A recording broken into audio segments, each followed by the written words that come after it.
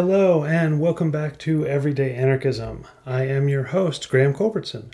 For this week's episode, I wanted to look at the connections between anarchism and the philosophy of American pragmatism. Luckily, I have my dissertation director, John McGowan, who is an expert on American pragmatism. After the music, please enjoy our conversation on anarchism and pragmatism, focusing on the work of John Dewey.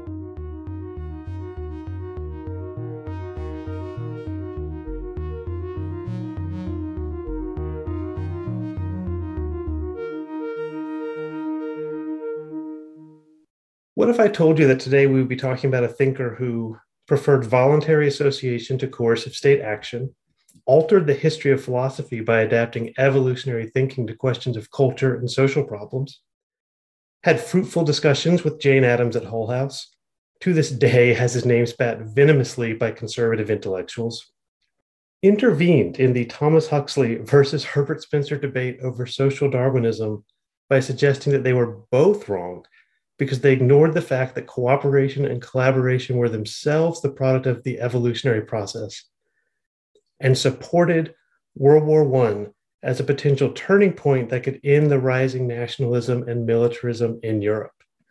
Now, if I told you this philosopher was a sparkling prose stylist, Russian prince, and political anarchist, we'd be talking about Peter Kropotkin. But we're actually talking about an American pragmatist who wrote difficult prose and maybe, just maybe, could be counted as an anarchist, perhaps an everyday anarchist. Joining me today to tell you if these similarities I found are just skin deep or if there's more is Professor John McGowan, one of my dissertation directors and the author of the books American Liberalism and Pragmatist Politics. John, welcome to Everyday Anarchism. Thanks for having me, Graham. Always a pleasure to talk about John Dewey. as long as you're not having to read too much John Dewey, right? That's right, small doses. Well, I actually read the entire book, The Public and Its Problems, for this episode, and I think that's only the second or third time I made it all the way through a work of Dewey. So I'm really excited about that. I'm proud of yourself. Yes, I am. Well, it's quite an accomplishment. I've never made it through one of his longer works. You know, you and I have been talking about doing an episode about anarchism versus liberalism, and I still hope to do that at some point. But one of the things that sparked me to do this episode is I've got an episode coming out in a couple of weeks. Well, it will have been a couple of weeks when we're talking. It will come out before this episode, where I was talking to a German social scientist who works on education, left-wing philosophy, democracy. And he said, you know, really, the primary person I use in my work, I'm not using the anarchists, I'm using John Dewey. And I just thought, I'd already mentioned Dewey a number of times, including with interviews, and I thought it was time to bring this man who sits in the Kropotkin space in the narrative of American pragmatism, John Dewey, into the forefront. So thank you for doing this. So is there anywhere you would like to start with any of those list of characteristics I outlined? Well, probably we should start with the issue of the state, and we can move on to other things. But and maybe you want to just give us that bolded quote from Public and Its Problems. Okay, so there's lots of quotes that are very negative about the state in The Public and Its Problems. But he says right here in the afterword, I think, the state is pure myth. And as is pointed out in this text, the very notion of the state as a universal ideal and norm arose at a particular space-time junction to serve quite concrete aims.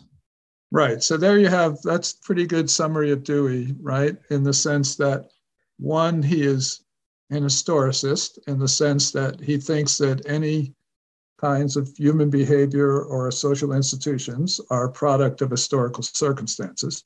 So nothing is eternal and unchanging. Everything's related to a particular historical moment. And then the second thing is that he wants to be suggesting in this book that the form of the state as we currently know it, as he knew it in the 1920s, and he lists a bunch of these things, you know, elections and courts and constitutions. The Supreme Court and the Constitution specifically. I mean, I can't stop all the debates about January 6th running through my head as I am reading this. Right. Well, I think in particular in the 20s, he's responding to the fact that, of course, it wasn't until the 30s that the Supreme Court actually finally decided you could outlaw child labor. Yeah. Up to that point, the Supreme Court said no, it was constitutional. There was no way that the state could infringe on contract. Now, that's problematic from our point of view, right? Because after all, what Dewey's upset about is that the state is not protecting citizens, not that the state is oppressing citizens. Yeah, but I would say his concern, well, I guess the first thing is I'll say his the first thing that he seems to me concerned about in terms of what you're talking about with historicist, and that quote talks about concrete aims and the state is pure myth. He really objects to this narrative of history, that history was marching towards the formation of the democratic state. So this is, I guess, 60 or 70 years before Fukuyama's The End of History, which, for those of you who don't know, Fukuyama essentially said once the Soviet Union falls, there's no history left. Liberal democracy has won. It's going to take some time. Like it's not going to own the world immediately, but it's going to own the world forever. And then there's nothing left. And this is drawn from this German idealist Hegel. This is sorts of philosophy that I'll cover at some point in the podcast, but I don't need to do now. And Dewey says, no, we have not been marching toward the American Constitution, and the Supreme Court and majoritarian democracy is not the aim of history. And we have not achieved it, whether you want to call it democracy or whatever you want to do. And that seems to me something that this notion of the sacred in American democracy is something that I strenuously object to right now. But it seems to be very popular to me on both the left and right. They just have different parts of the American system they want to hold sacred. Yeah, I think that's right. So for Dewey, one of his big themes, and it's in this book and lots of his other books, is that institutions and habits don't keep up with the flow of history. Mm-hmm. So he's talking about ossification. So for him, we have a state form that's no longer adequate to the particular needs of our era. Again, talking from his point of view in the 1920s, but he wants to make needs primary. Mm-hmm. And anything that gets in the way of our addressing needs effectively, for him is, he's ready to throw it out. Yeah. So he wants to say the Supreme Court at this point is standing in the way of progress. So I guess, well, we could go there. I mean, one thing is Dewey is deeply, deeply committed to a notion of progress. So we could talk about whether anarchists believe in progress. So to go back to where I started, Kropotkin does. Many anarchists do not believe in progress. David Graeber clearly does not believe in progress. Kropotkin does. And like Dewey, I think they have the same definition of progress, John, which is essentially the historical unlocking of human potentiality via science and education. So in that sense, it's a non-teleological progress. It's not a progress that's marching towards a specific goal that you can see from a distance, but it is going to be more human ability to realize human potential. And in that sense, Kropotkin and Dewey both believe in progress and believe it's, I think, roughly the same thing. Does that sound like Dewey's definition to you? Yeah, I think that's right. So the question that raises for me in terms of thinking about things that are sacred, you can have two models of progress. One would be an elite model that said progress comes through the extraordinary genius. This is, Ayn Rand and Nietzsche and various other elitists who say, the masses are just herds and they're just herd animals, and that the only thing that makes us progress is every once in a while an extraordinary person shows up, and society should be organized not to keep the extraordinary person down. Or you can take the Dewey, and I gather the Kropotkin line, which is what you're talking about is the human potential of every individual. Yes. And in that case, it does seem to me you are setting up something as sacred. You're saying that it is sacred, untouchable, to deny individuals the opportunity to fulfill their potential. Yes, although I would also say both Dewey and Kropotkin object to the individual. So I would say, like, you're denying individuals to form. It is sacred that individuals should be allowed to freely associate with one another and form their potential. I think the social and the individual are crucial for both of them, and both of them deny a distinction between these two things, the social and the individual, as we're still arguing about today, I feel like. Yeah, no, that's absolutely right. So Dewey fully believes that the most fulfilling human flourishing, so let's use that term. I'm not sure that Dewey uses the term flourishing, but Dewey is very Aristotelian, and the term flourishing comes from Aristotle. So let's say the goal of the mark of a good society is it allows individuals to flourish to their full potential. Dewey absolutely insists that individuals only flourish in association with others, that the deepest satisfactions in life come through our cooperation and association with others. Where he has trouble then is thinking about associations like nationalism that would deny to certain people the opportunity for full flourishing, and also for associations that are actually built on exclusiveness of all kinds. So we have a sports team and we can only take 15 and we cut the players who aren't the best. Well, what have we done to those players? We're supposed to have Berkeley softball. Everybody bats. We don't keep score. No rules. Not allowed to cheer for getting an out on the other team. We were admonished for saying strike them out.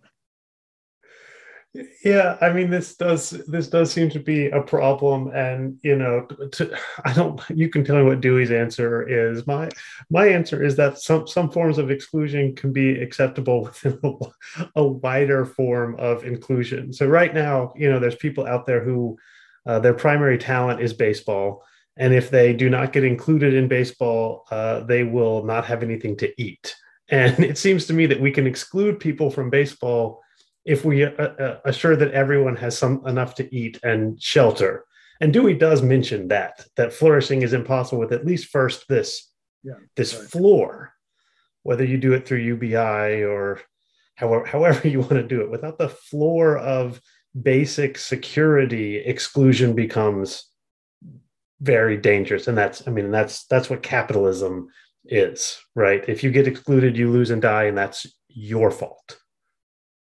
Right. But of course, and Dewey doesn't really address this anywhere. But the question, of course, is how you organize to provide the floor. Who's going to do that work and, make sure the benefits flow to the right people, et cetera, et cetera. I mean, it's a pretty big administrative task. Yeah, this is definitely a sticking point in anarchist theory. I think Wilde says something like, someone needs to do that. And that's as far, I mean, Wilde was not a systematic thinker, but that's as far as Wilde is willing to go. Kropotkin says more, but it's not a plan. In the novel, The Dispossessed, I'm actually starting on Monday a series of my newsletter about different things that are better anarchist works of science fiction than The Dispossessed, because I'm not a big fan of The Dispossessed. But in The Dispossessed, they've got this, I don't know if you recall from this like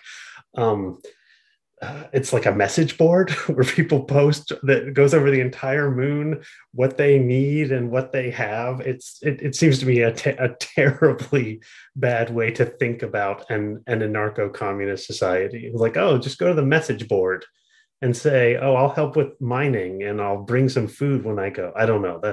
I'm skeptical of that. It is interesting. So pull that back to Dewey in the sense that, as you know, from having slogged your way through the whole book, Dewey thinks democracy is two things, where democracy for him names the ideal. So let's say that's the thing you're you're aiming for politically. And of course, one is association, but the other, of course, is communication.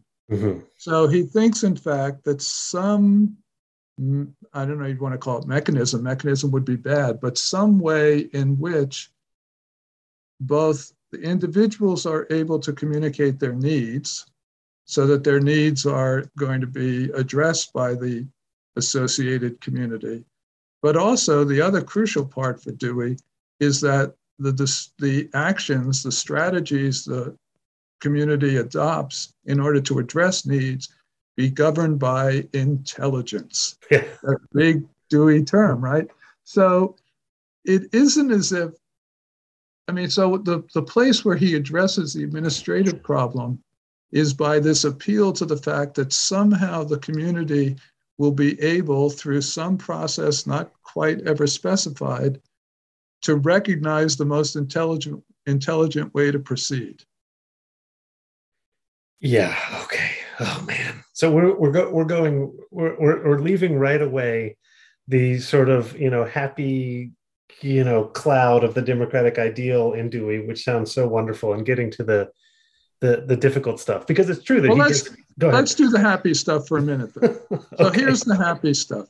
The happy stuff is a deeply decentralized image of human society in which small groups of people, because they're face-to-face, and he's very clear about this, that the face-to-face is the primary place for satisfying, fulfilling interactions.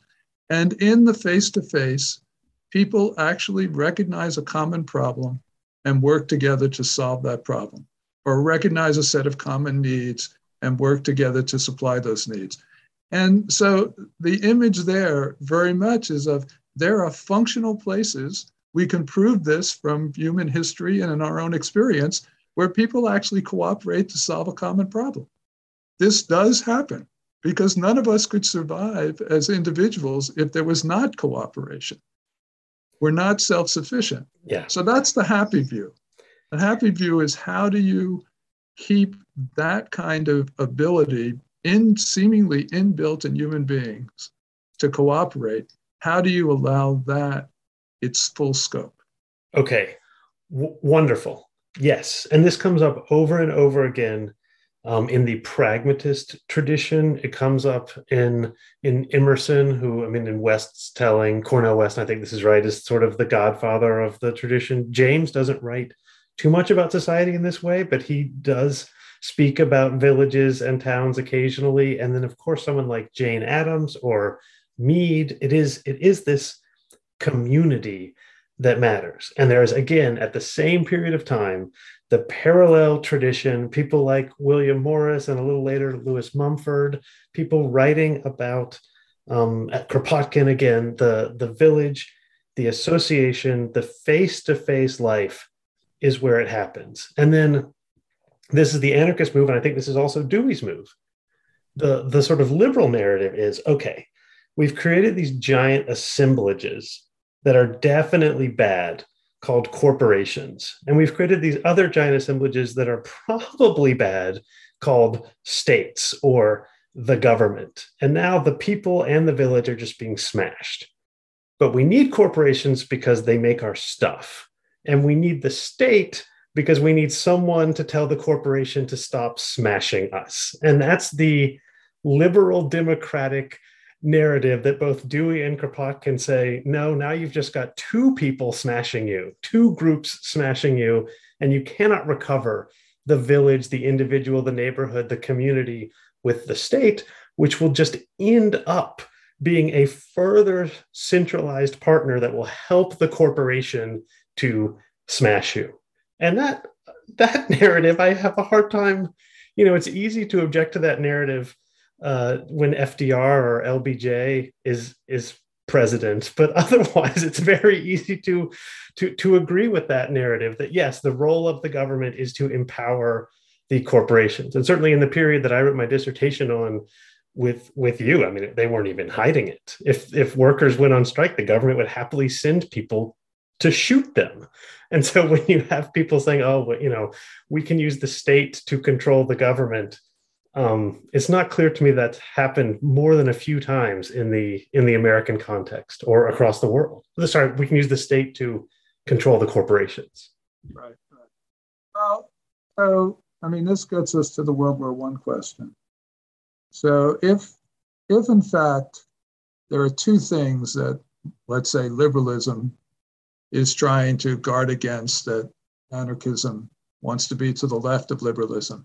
The two things we might say are concentrations of power. So, as you say, economic power gets concentrated into the hands of the corporations, the hands of capitalists, and liberalism says we need a counterbalancing power. So that's one thing, and you've suggested, as lots of people have, and with lots of plausibility, as you say, that the state has not done a very good job of that. And so maybe we should think of another strategy. But the second one, of course, is this one about the exclusionary logics of certain communities, mm-hmm. of which written most large is nationalism. And so, Dewey actually ended up, of course, later regretting the fact that he had supported World War I.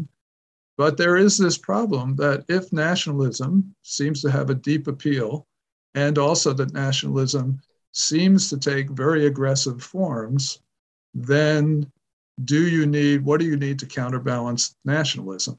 And I didn't know about Kropotkin. Kropotkin thought World War I was a good idea? Well, Kropotkin sort of, he foresaw a sort of proto-fascist movement in Germany. He thought that German imperialism would lead to something resembling fascism. He certainly wasn't the only one.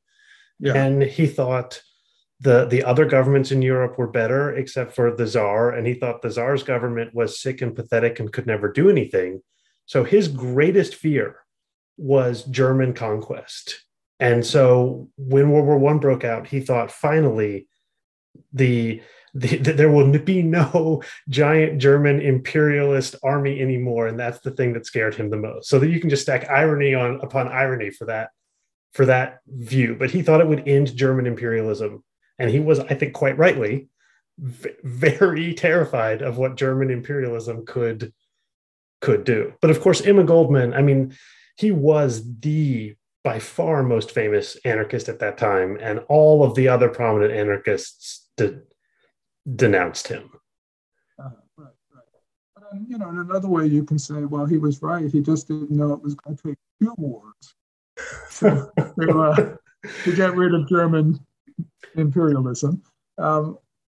That's, one hates to continually use the Nazi stick, but of course, that's always the thing. It says, what were the options given such a virulent nationalism?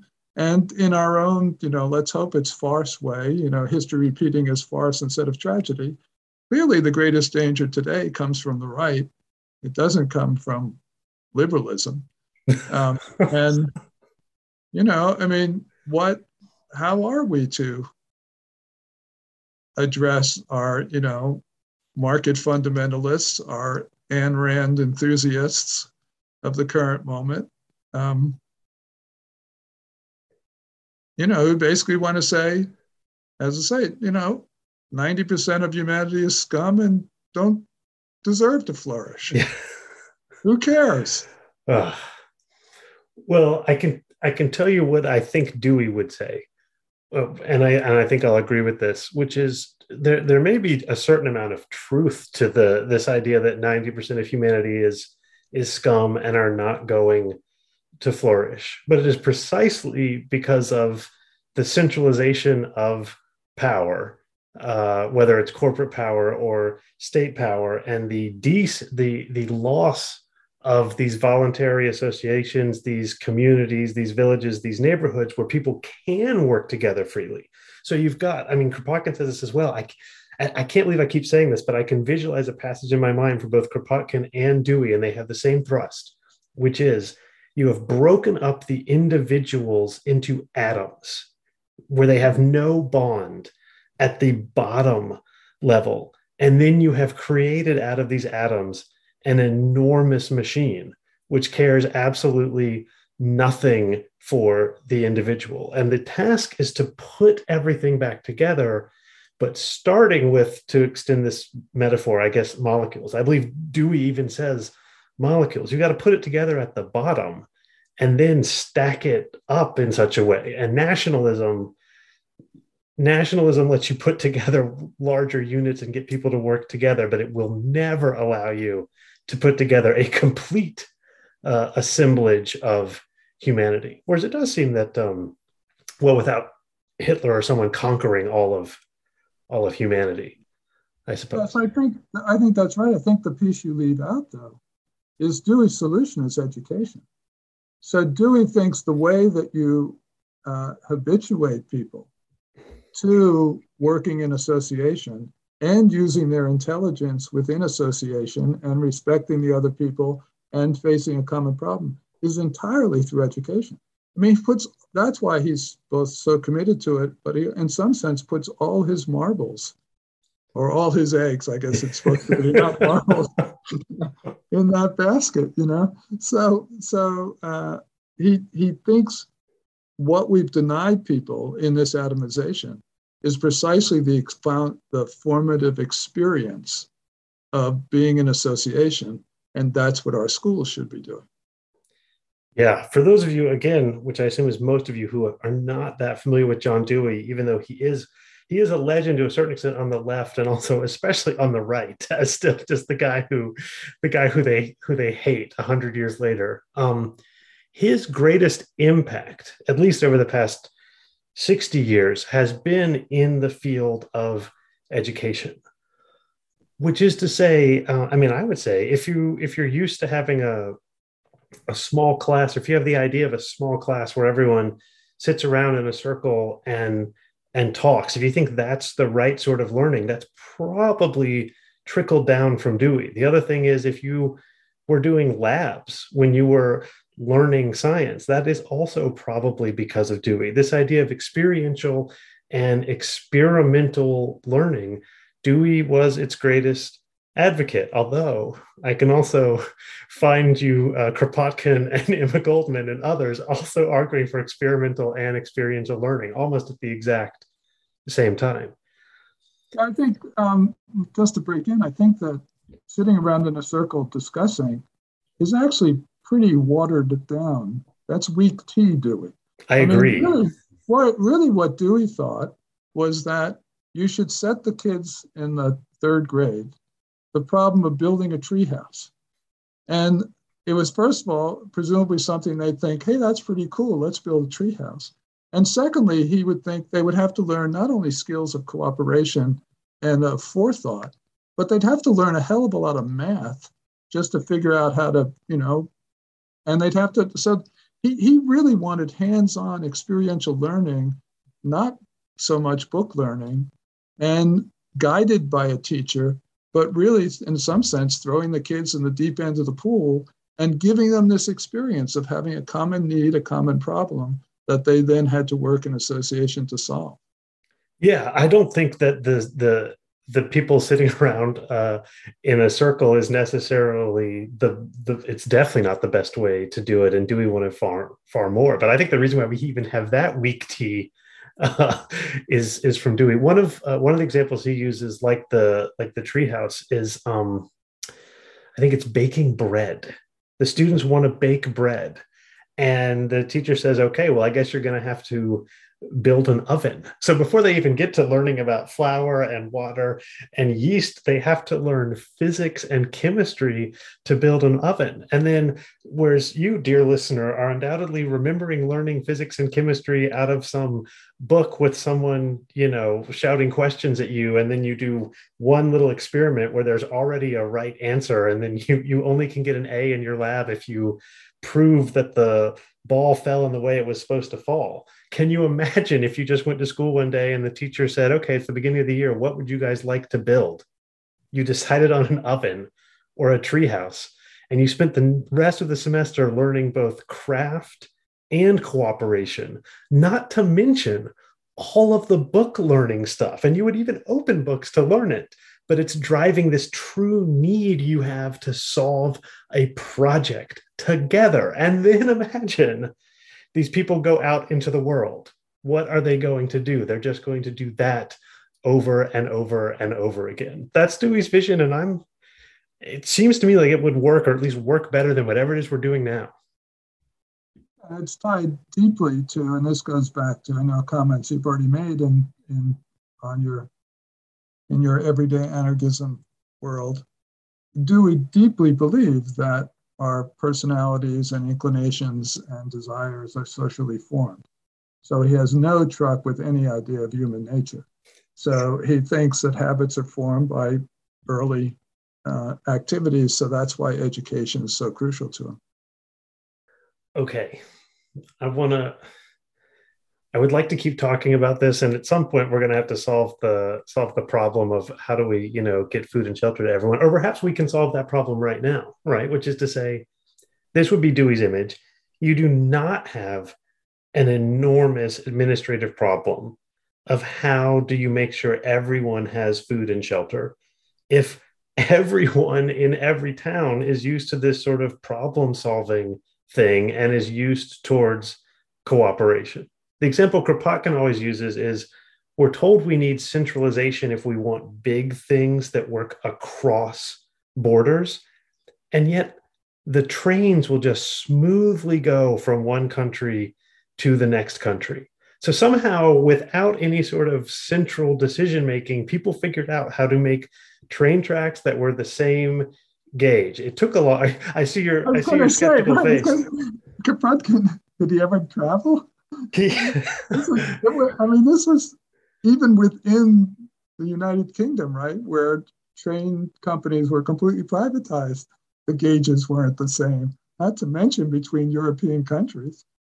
Well, so my answer to that, having written pretty extensively on this, is the reason why the trains didn't connect was because it was often more profitable to make sure that you didn't connect, because you could make people, take care of that themselves, and you had a captive audience. Right. Of course. Well, anyway, we won't argue this because we'll go down a rabbit hole too far. Okay. So there is the problem, though, besides this. So I've laid this happy image out from both Kropotkin and Dewey, which is these people who have from the very beginning gotten used to solving problems collectively can solve these problems. So both Dewey and Kropotkin are quite fuzzy on how the problems of food and shelter and collective action will be solved. And Kropotkin says openly, that's not my job. I'm going to be dead by the time that this happens. It's your job to figure it out once you've lived in this world. And Dewey doesn't quite say that, but I think he is also thinking that this will unleash human potential in a way to make this problem easier to solve. But now I want to talk about expertise and intelligence, like you mentioned, because there is a bad Dewey. And we can start by talking about this in terms of World War I. So one story that I haven't covered in my podcast yet, but I will, is Dewey had this wonderful student named Randolph Bourne, who has now been claimed in the anarchist tradition, although he certainly wasn't part of the movement, but his writings are quite anarchist. And when Dewey supported World War I, Bourne attacked him vociferously. And if you put them side by side, Bourne is saying things, about humanity and compassion and war and militarism. And Dewey is saying things about numbers and statistics and the greater good. He wrote, I pulled this out for my students, he writes, there is a problem to be solved. And the problem to be solved is the marshaling of a huge army to go to Europe and kill lots of Germans. And Bourne attacks this and says, the way I tell my students, you can think of like spreadsheets, like Dewey crunched the numbers and found out that X thousands of Americans would die and Y tens of thousands of Germans would die, but then there would be more flourishing on the back end. And he's like, well, this is a simple equation. And that is a dangerous part of his thinking that we've already gotten to a little bit when you talked about intelligence and how do we get the right experts? Yeah, well, first of all, I just want to go back to this as the notion of the sacred. So that Dewey, like most of the pragmatists, because so focused on consequences, is pretty thoroughly a utilitarian. Mm-hmm. And utilitarians are going to make these kind of calculations, right? If 2 deaths now save 10 lives later, then we should accept the 2 deaths now.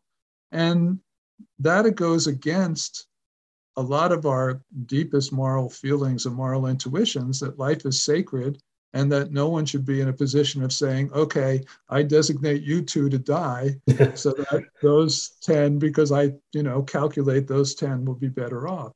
So, this notion of human flourishing, or this notion of, giving each person the chance to fulfill their potential, does seem to depend on some kind of notion of a kind of sacredness to each human life that can't be violated.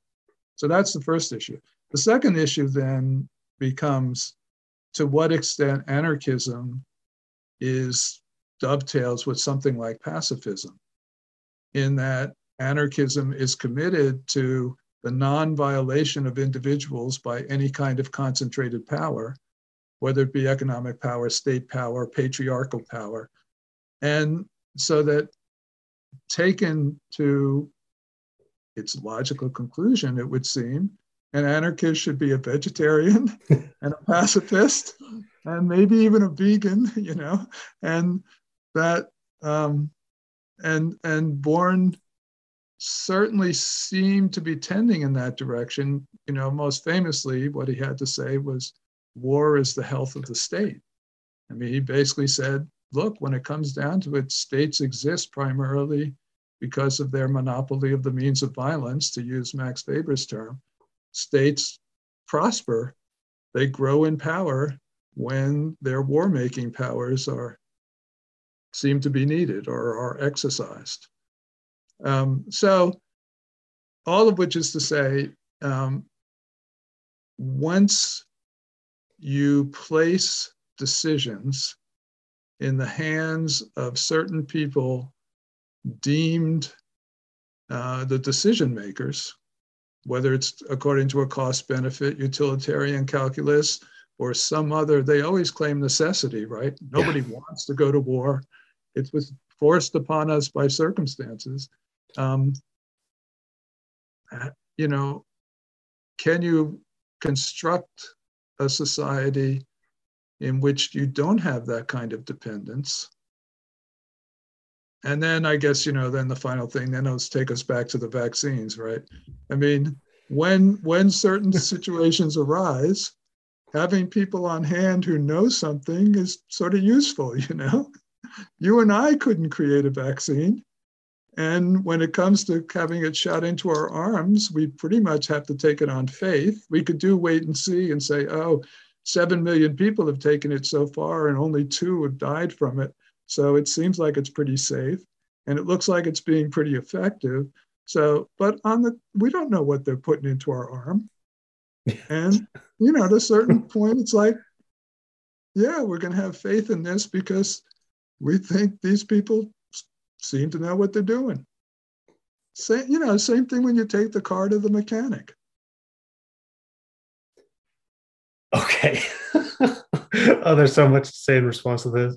So first, let me take on the pacifist thing, which is, anarchism, as you would expect, as a movement that refuses to have any sacred text or clear ideology, has many, many different hyphenated versions, anarcho this and anarcho that.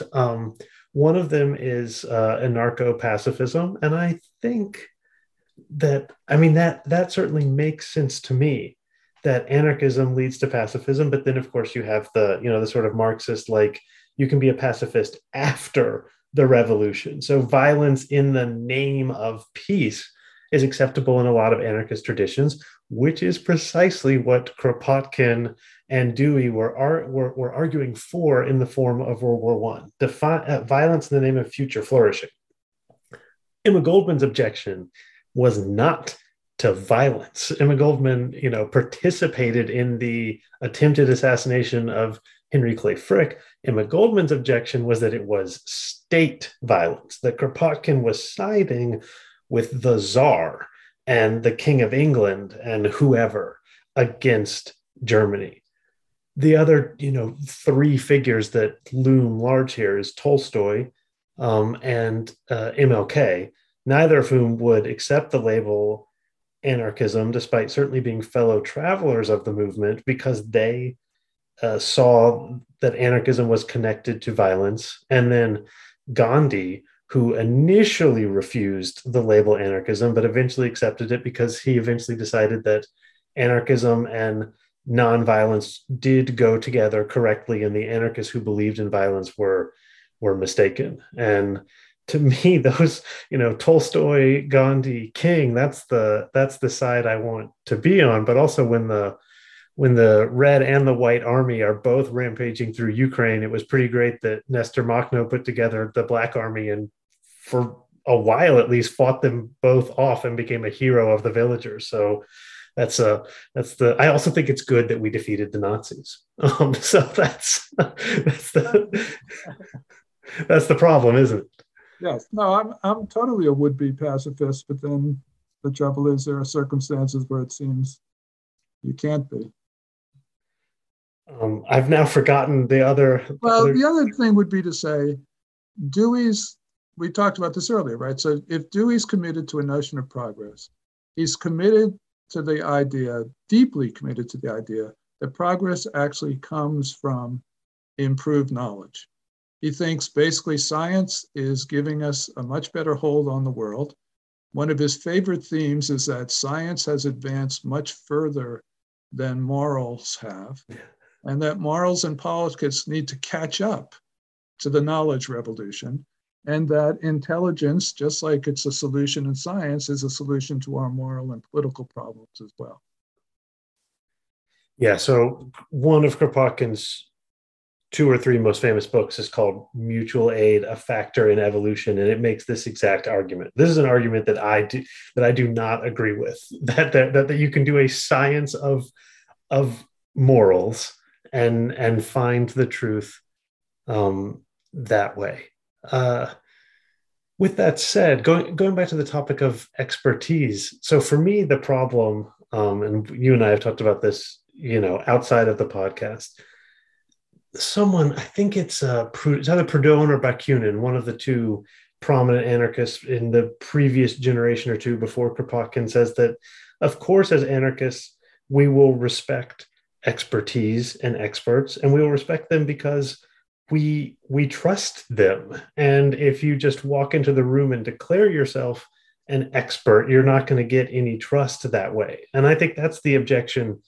So when you see people who are doing the vaccine denial right now, well, they do not trust the experts. And it seems to me that not trusting experts in America right now is a really, really reasonable position. And there are lots of so-called experts in America who I do not trust. Obviously, most famously, the people in charge of Wall Street will assure you over and over and over again, they're the experts, they have the right degrees, we should trust them. This is not true, John, and nothing you can do or say can make me believe that. I happen to believe it for the people who made the vaccines. But if someone doesn't believe it, who am I to say that they are wrong? Oh, you should distrust some experts, but not others. And I am the expert to tell you which experts to trust and which experts to not trust. That seems like a losing argument.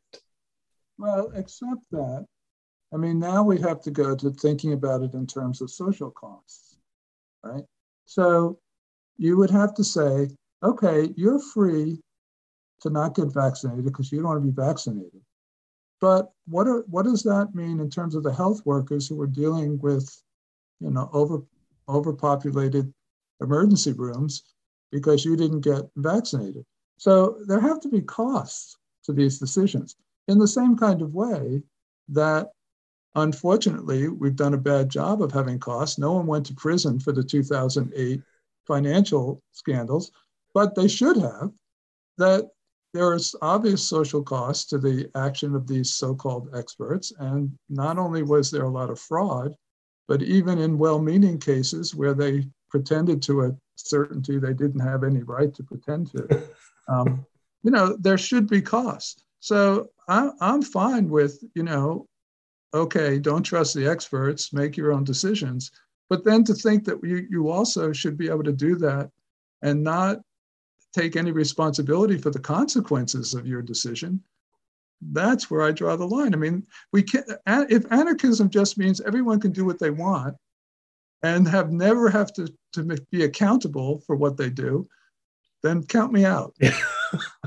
Yeah, I don't think there's any, except for except for this tradition that's sometimes called, egoist or egotist anarchism. That's generally not the view. And no, I don't believe that either, that people should be able to do whatever they want to, without the cost, without paying the cost. But when I look out, it seems to me that the people who are anti-vaccine, many of whom are non-white people, these are the people who are paying the cost right now for what America has been for the past hundreds of years. And it seems to me now is the wrong time to ask them, whether they are the white working class or a black community mistrustful of the medical establishment.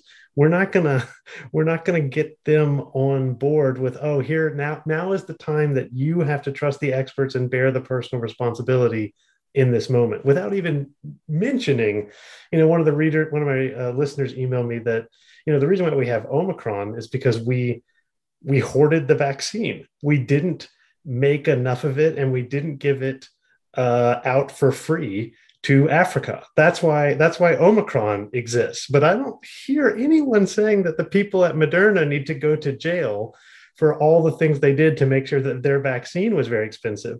But I hear all sorts of things about these regular working class real Americans who should go to jail because they're not getting the vaccine. And Omicron wouldn't be here if the people at Moderna had just made their goddamn vaccine free.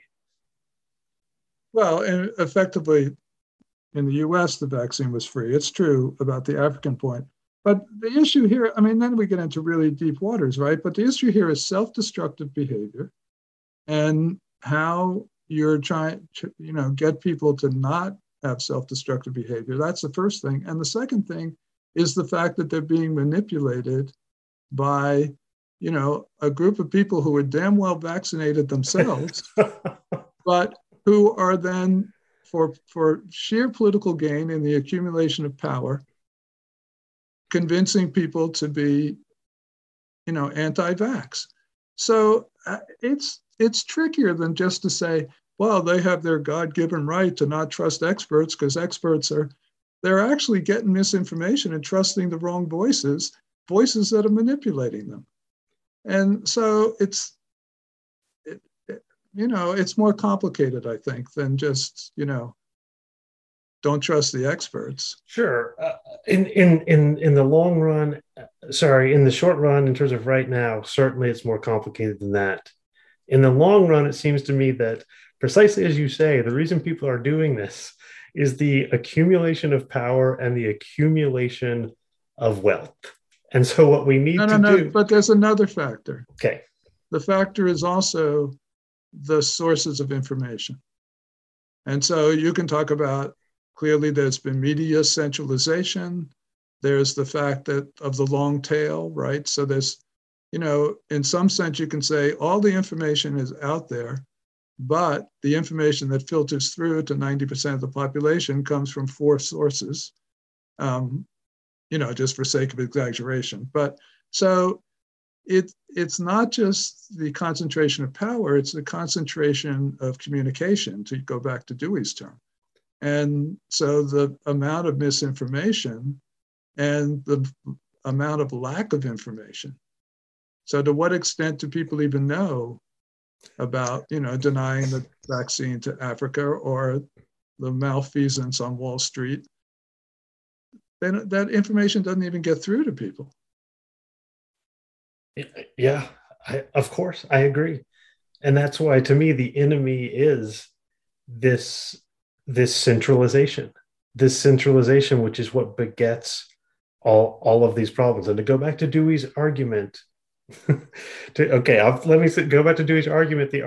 Dewey would say, and I think this is true, that in a different world with a different education system and with neighborhoods that were actually filled with people, including immunosuppressed people who knew one another, and scientists who they knew, as opposed to all the scientists living in a different neighborhood, which is also filled with engineers and doctors and lawyers.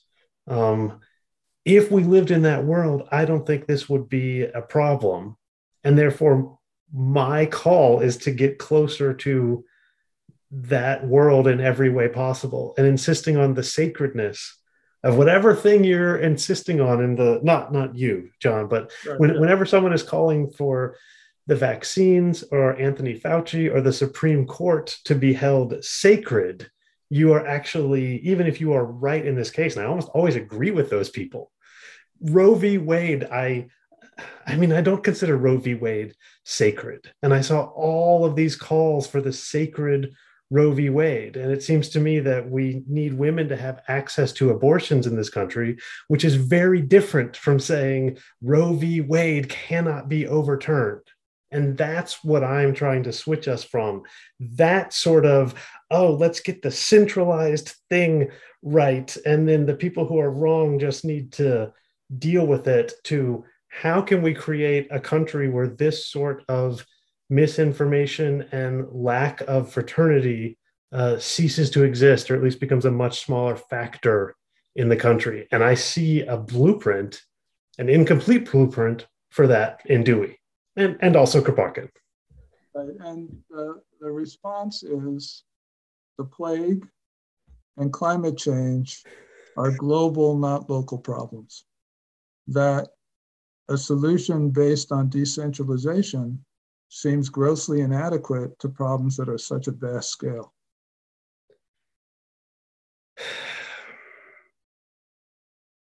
Yeah, I do not think that is true in the long run. And I think if we had done something different for the past 100 years, as for what happens right now, I don't know.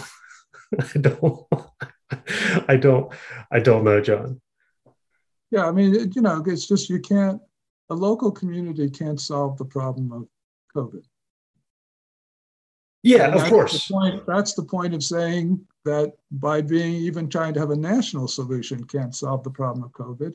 That's why Omicron's here, because we ignored Africa. So it's a very large scale problem. And because of that, the local I just can't see the local as possibly being the site of solution. On its own, it can't be.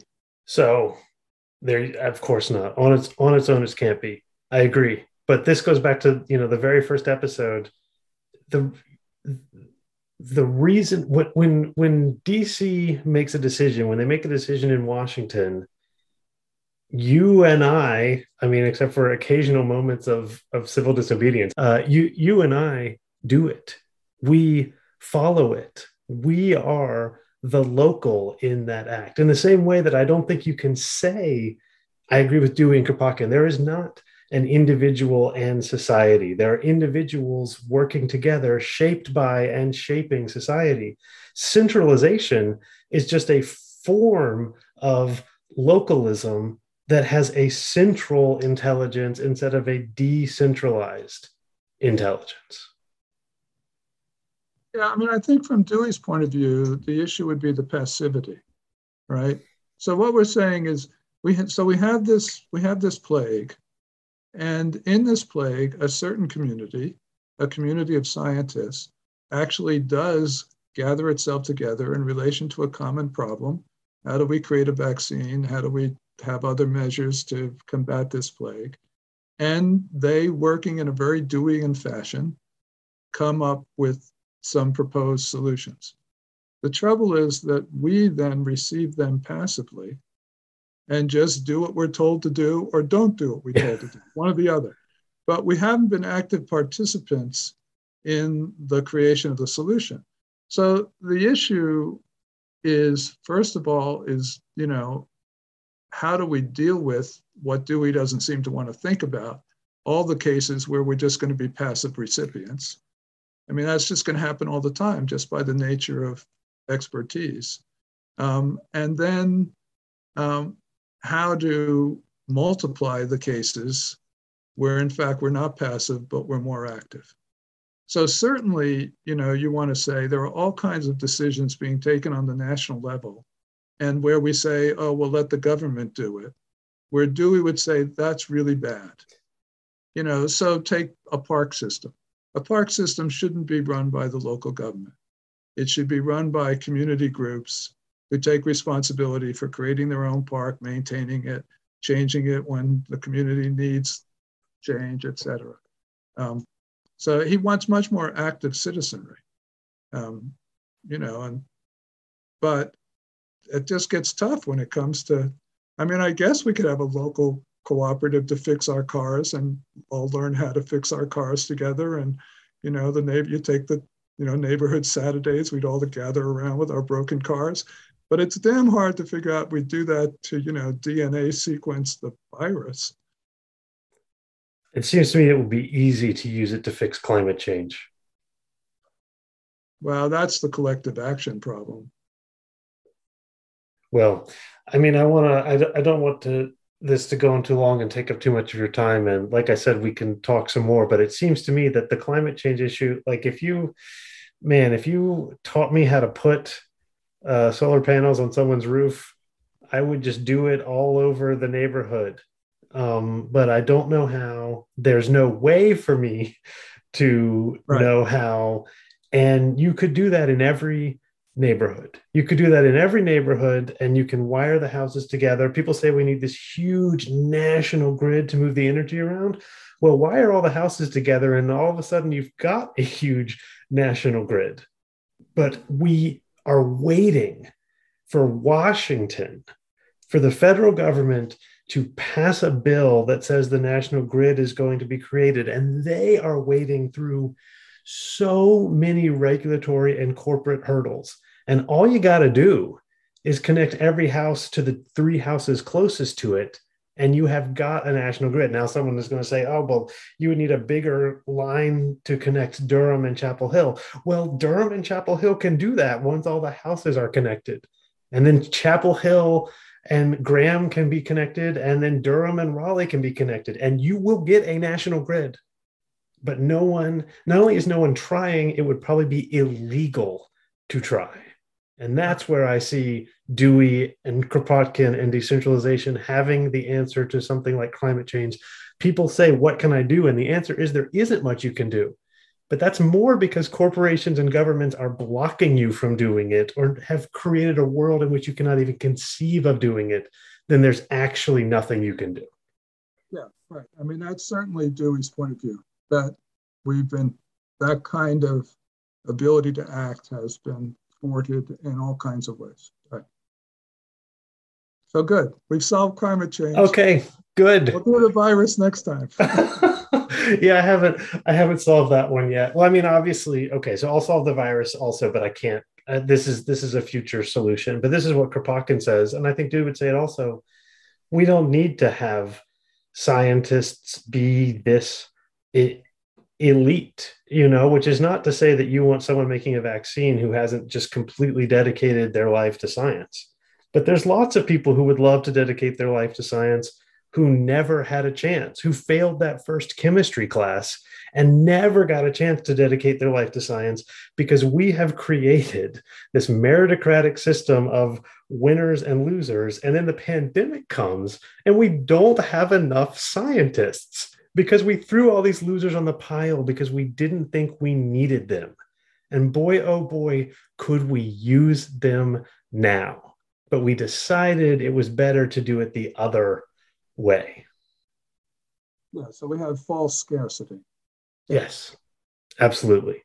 False scarcity of human talent from a system that culls people rather than culls members of the herd out of useful pursuits of talent, as opposed to tries to include as many people as possible. Right. Which is why I can't do anything about climate change, because I don't know how. Right. Okay. Thank you. Thank you so much, John. This was such a pleasure. Yeah, this has been fun. And I hope some people at least will enjoy it as much as we have talking to No one will enjoy it as much as we have, but some people will enjoy it. Thank you, John. Okay, sounds good. Okay, well, as you heard, John and I really enjoyed recording that. I hope you enjoyed listening to it as well. Remember, this is an entirely listener-supported show. No ads, no paywall, no grants, no anything. Just you and your mutual aid. So if you can, please go to everydayanarchism.com and make a monthly contribution. You can also support the show by telling a friend, mentioning it on social media, or leaving a review on Apple Podcasts. Also, feel free to send in a question or comment to me at everydayanarchismpodcast@gmail.com. All that's left to say is that the music, which you're about to hear, is by David Hill.